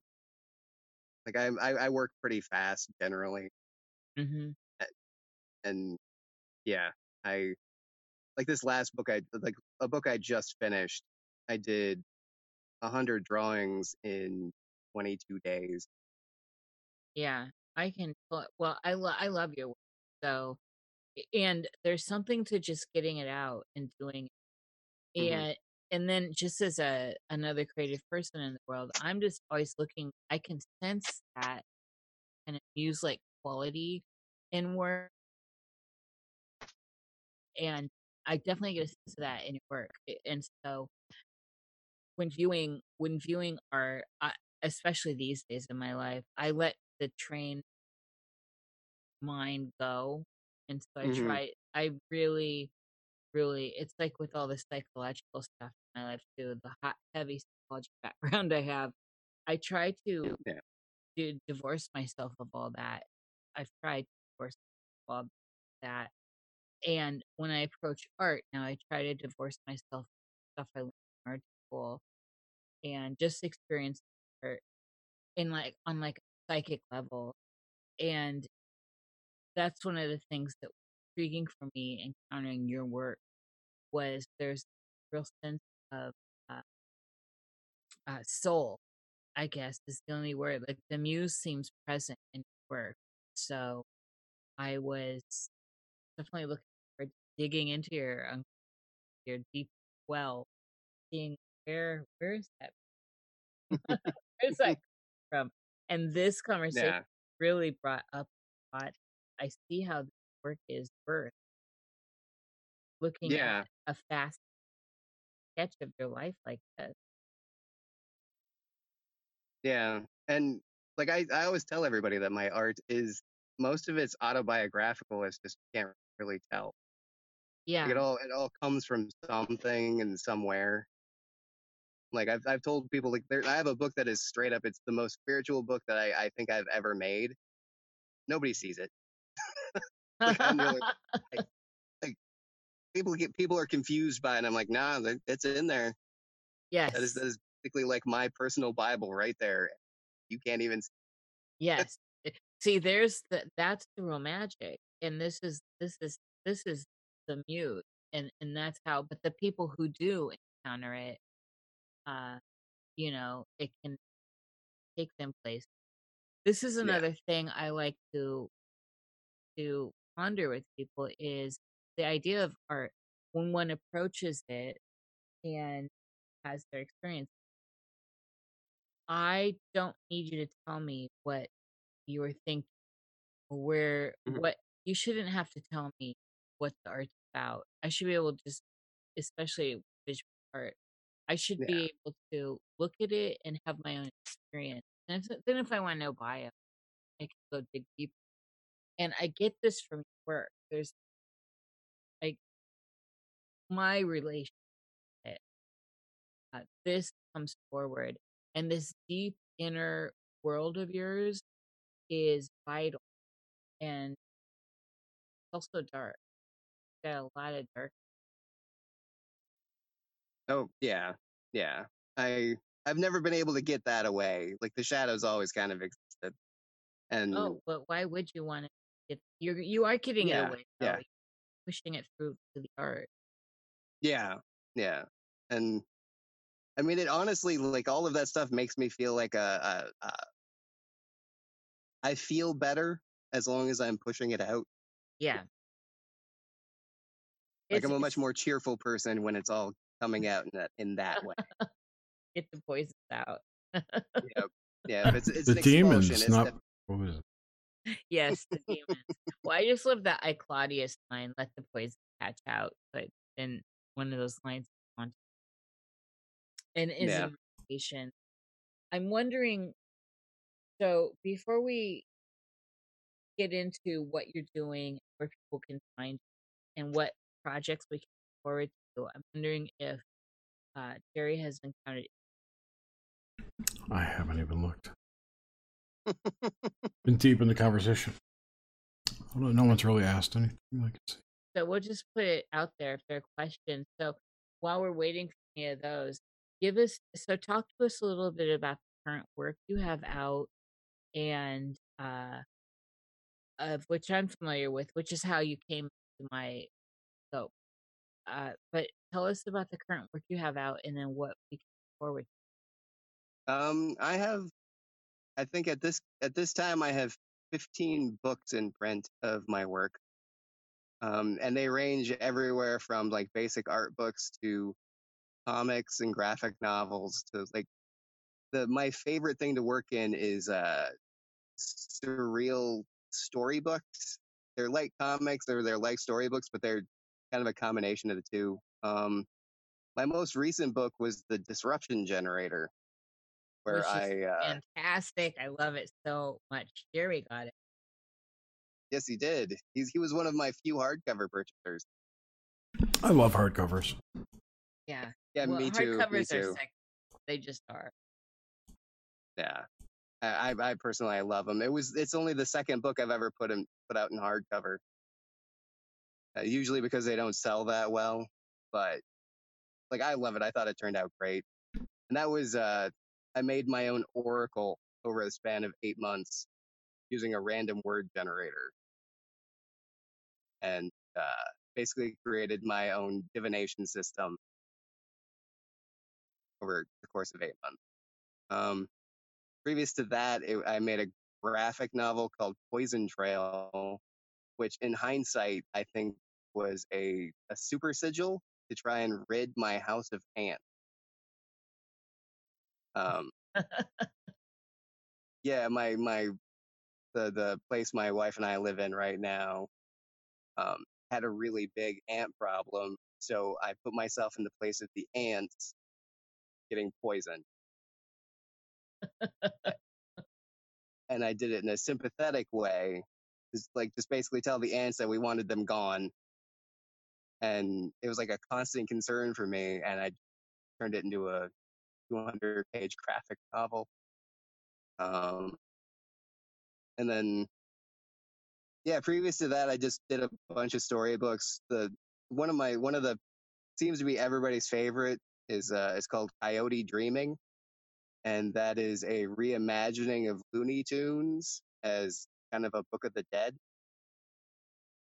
or as I like to think about it, as Alejandro Jodorowsky doing a Looney Tunes cartoon based around Wile E. Coyote, where he dies and goes into the afterlife. With or without third stage guild navigators? Without. Oh. You didn't read Dune? Oh my god.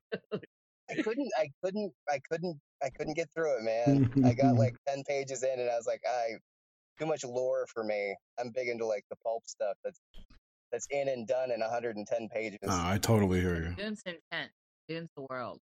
Yeah, it was a little much for me. I might give it another try a couple years down. But the other joke in there is that Jodorowsky had started a project to make Dune into a movie. Oh yeah, right. Yeah, I love that documentary about it. Yep. Yes. That's one of my favorite movies over the last couple years. It was so good. Yeah, that would have been an epic movie. Oh God, I lament. They're remaking it now. They just wrapped filming recently. Are you serious, Jared? Yeah, it's got real people in it. Like, holy crap! Javier Bardem plays Stilgar. The person that made Arrival is making it, right? Yeah. I'm out of that the should be loop good. on. I'm so excited about it, though. Christmas next year, I think. Yeah. See, I love the David Lynch movie.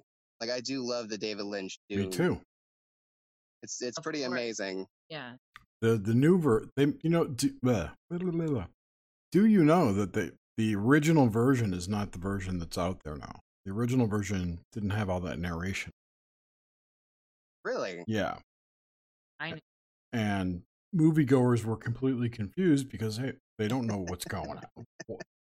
What did he bite down on? Who is this guy with the eyebrows? You know.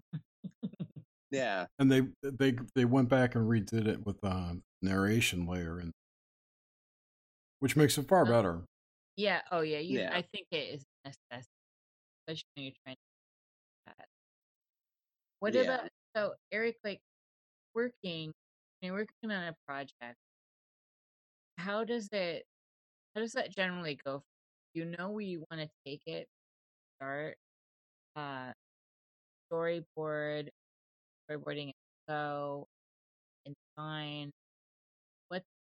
What's your general process? My general process is I get an idea.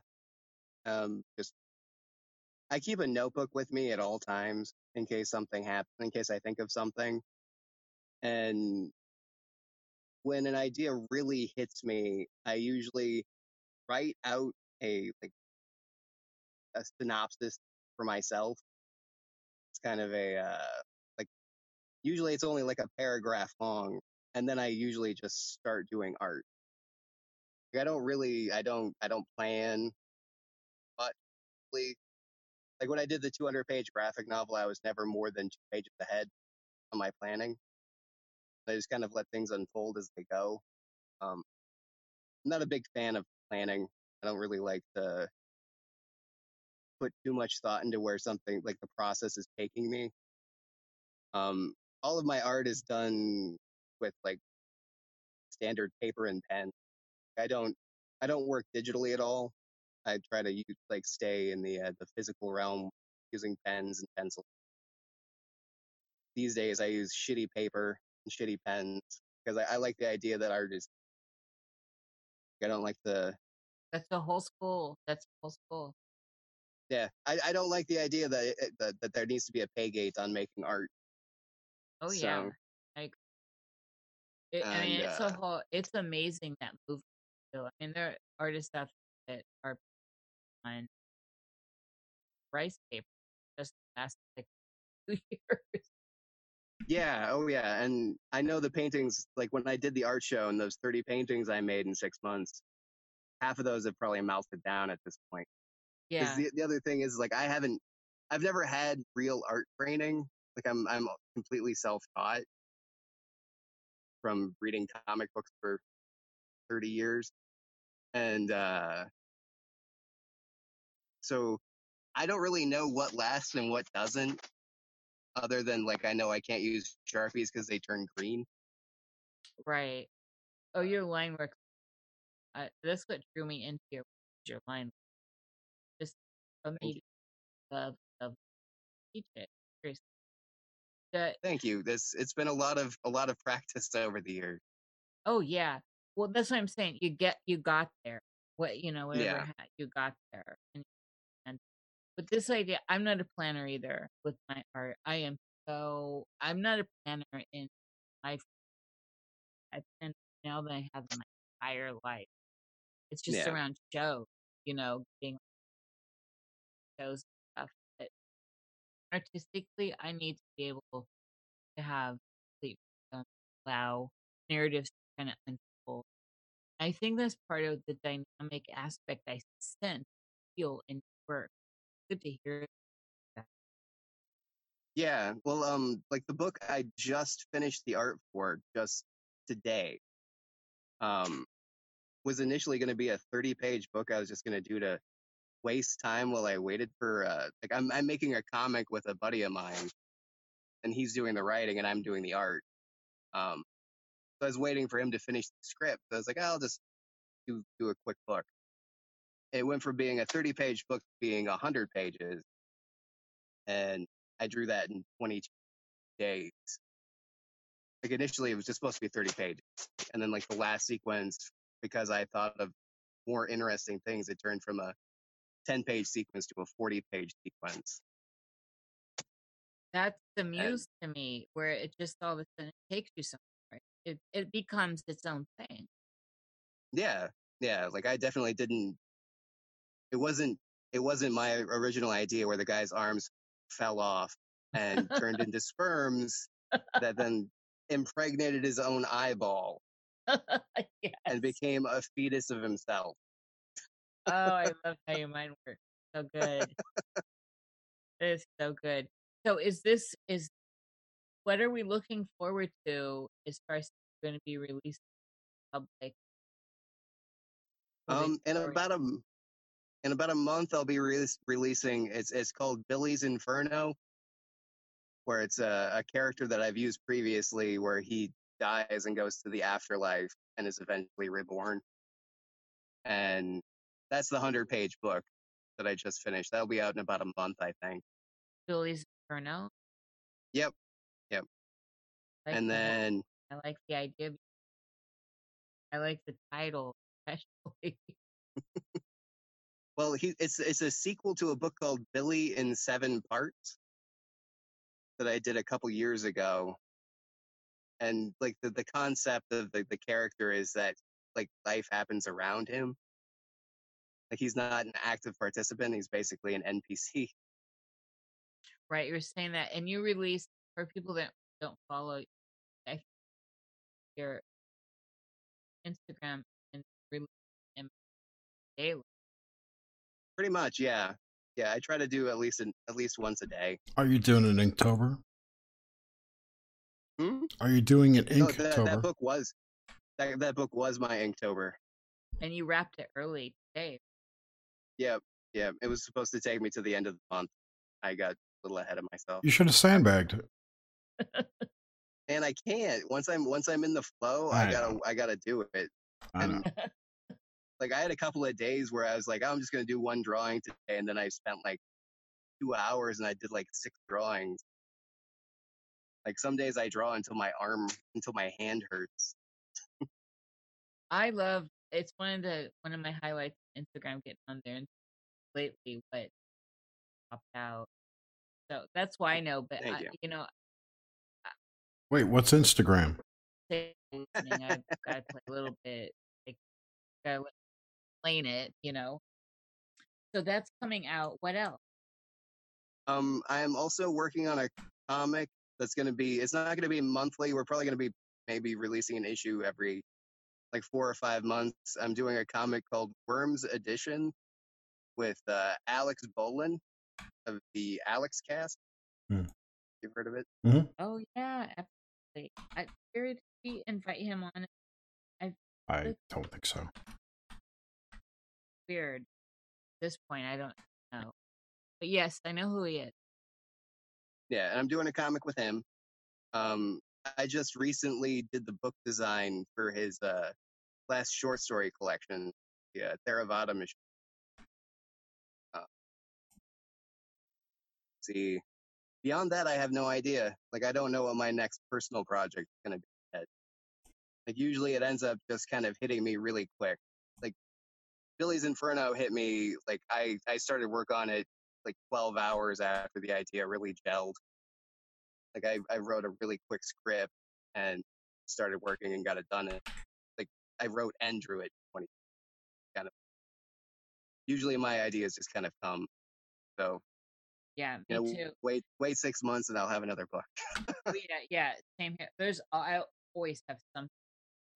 Well, Sorry, Jerry. No, if you get bored, I have a comic book idea. I might have told you already, but if not, I got no. I got a good one. If you want to send it to me. Okay. Yeah, if you want to send it to me, I always take a look at stuff. Okay. That was fun. I like good ideas. Do you find that do the seasons change of the seasons, like you have a period of work better, or you feel like not that I can tell. Over the last 4 years I've been working pretty steadily without much problem. I like the weirdest thing for me is it's not necessarily the seasons. I get a post project like depression. I finish something and then it just like I just feel super low for a while. Like when I finished the Disruption Generator, I think I had about 3 months where I just didn't want to do anything. It's postpartum. Yeah. It is. I go through that. It's real. and especially stuff with uh really felt like it come out and forced. And yeah, like I'm in that stage right now. Actually, this whole series of painting, and I know, and it's been um, I don't know. A lot of artists say that. Yeah. Well, it's weird. I actually kind of got that reading off of you by following your Instagram feed because you were putting up stuff like older projects you'd done. Yeah, yeah, I kind of got the feeling that you were going through something. yeah. I mean, well, I'm taking stock of what I mean. I've been working arts till the 80s, and so and all over here on my Instagram, lots of film did art stuff, underground stuff, painting, photography. Okay. And it's just interesting. I've just been trying to take stock, I guess, right now. So I'm at a lull about what I'm doing. And I was Yeah. shocked to look back the amount of time, even how huge the body of work is, because you never really think about it until you're digging Yeah. through. I mean, I go through this period where I'm like, I'm not shit anymore. And you look at prolific artists, like you look at some prolific artists just like have so much work. Then when you look back at your work after a time, like, oh man, I did get a lot of work. So yeah, I Yeah. find it interesting to pick up on is where I'm at. Yeah. Well, and I also find it really interesting that you've gone through a lot of different like cycles, almost like life cycles. Because I've kind of done the same thing. Because in my early to mid 20s, I was really focusing on writing, and I actually had like a short writing career Ooh, like that. where I was doing Lovecraftian horror story. No surprise coming.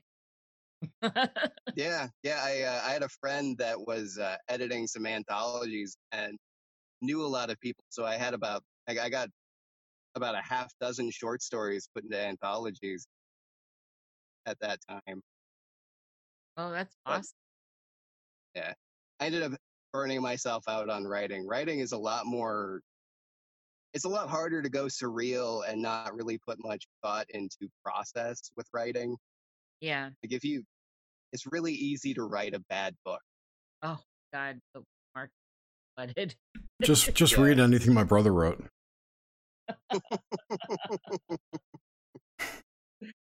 There's a lot of stuff in the world. I'm gonna leave oh it yeah, at that. yeah, My first book yeah. sucked. No, So. I've definitely written a few really bad books that I put them out of print recently. I had a few books that I self published that were not like they were prose books and they were Oh, that pros thing. I like to stay rooted in more creative writing, what realm. yeah, yeah, Uh, myself. I love good prose. For it. yeah. Me too. I'm a very avid reader. That was one thing being here that I had Mark asked that. Back. Yeah, I imagine you seem like you come off the type of just the creator type, the soul type. So whatever it's gonna be, find a fresh and Oh and yeah, talking dreams with you is interesting. You brought a lot of. I was surprised by your say that, but some of it makes sense, some of it doesn't. And that's why we show. I I I don't come in with expectations, looking to overlap, and uh, it's valuable, especially looking at your work. So that that was interesting, and I very much enjoyed this conversation. So thank you for coming on. How Yes, thank you so much, Eric. It's been a pleasure. Thank you for having me on. This has been great. Love this. It makes me look forward to December even more. Yeah, I was going to mention that. Eric's going to be back in December on the Obelisk to talk about Jack Kirby and his personal spirituality and how that moved into his work, his artwork, which was comics. Yeah. Yeah, I would consider myself near expert for Jack Kirby. That guy, I love that guy. And that's great. Did you hear our show last week with Rachel Pollack?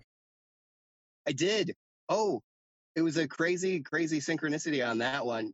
Her Doom Patrol was actually the first adult comic I read. When I saw that, I was so over the moon. I was just like, holy shit. They're talking to the person who wrote the first adult comic I read. She's a freaking icon. And in so many ways, that's the thing that people don't realize about Rachel is she's had her hand in a lot of different genres. I mean, not some people just think of her as a hero, Instead, and I just think of her as the Doom Patrol lady. Yeah, I mean that's how significant she is, though. She's one of those characters in our modern history that in a lot of places don't. Yeah, I was super heartbroken when DC Comics canceled the collection of her Doom Patrol run. I was so looking forward to getting my hands on that and putting it on my shelf. Yeah, what's crazy? Sorry, what an issue, Robot. I'm glad that you geeked out with Rachel, though. I'm just glad that Eric geeked out on Rachel. Got it. I geeked. Now, I had never heard of Doom Patrol until the TV show came out. Oh wow! You should check out the Grant Morrison run of that. I have since bananas. Acquired it. Gary, I love it. I'm hoarding things. It's crazy. Yeah. Which reminds me of a crazy story. I need to tell you, Nish, when we get off. Anyway, thank you everyone for joining us. Well, wait. How can people get a hold of it? Oh, right. Oh, I am at outletpress.com. That's where you can find it's kind of a landing page more than anything. All my books are available on Amazon. I do print on demand through Amazon. So it's basically, if you want one of my books, basically have to shop through them or contact me. You should use Lulu. I've tried. Quality of the stuff from Amazon is better. Really? Oh, good to know. Good to know. The paper and ink quality is way better through Amazon, and the cost is less. Interesting. Also, the Disruption Generator. You can see the entire thing on disruptiongenerator.com. And I am Outlet Press on Instagram. And I have put most of those links in the description and the show notes, and I will update it with the Instagram ones when I figure out what it is. That's a running joke of mine. All right. Anyway. Thank you, everybody, for joining us. It's been a pleasure. And next week we have Sam Shadow. Should be a good chat. Yay for Sammy. Shadow Zone Productions. So until then, have a great week. We'll talk to you next time. Goodbye, everyone.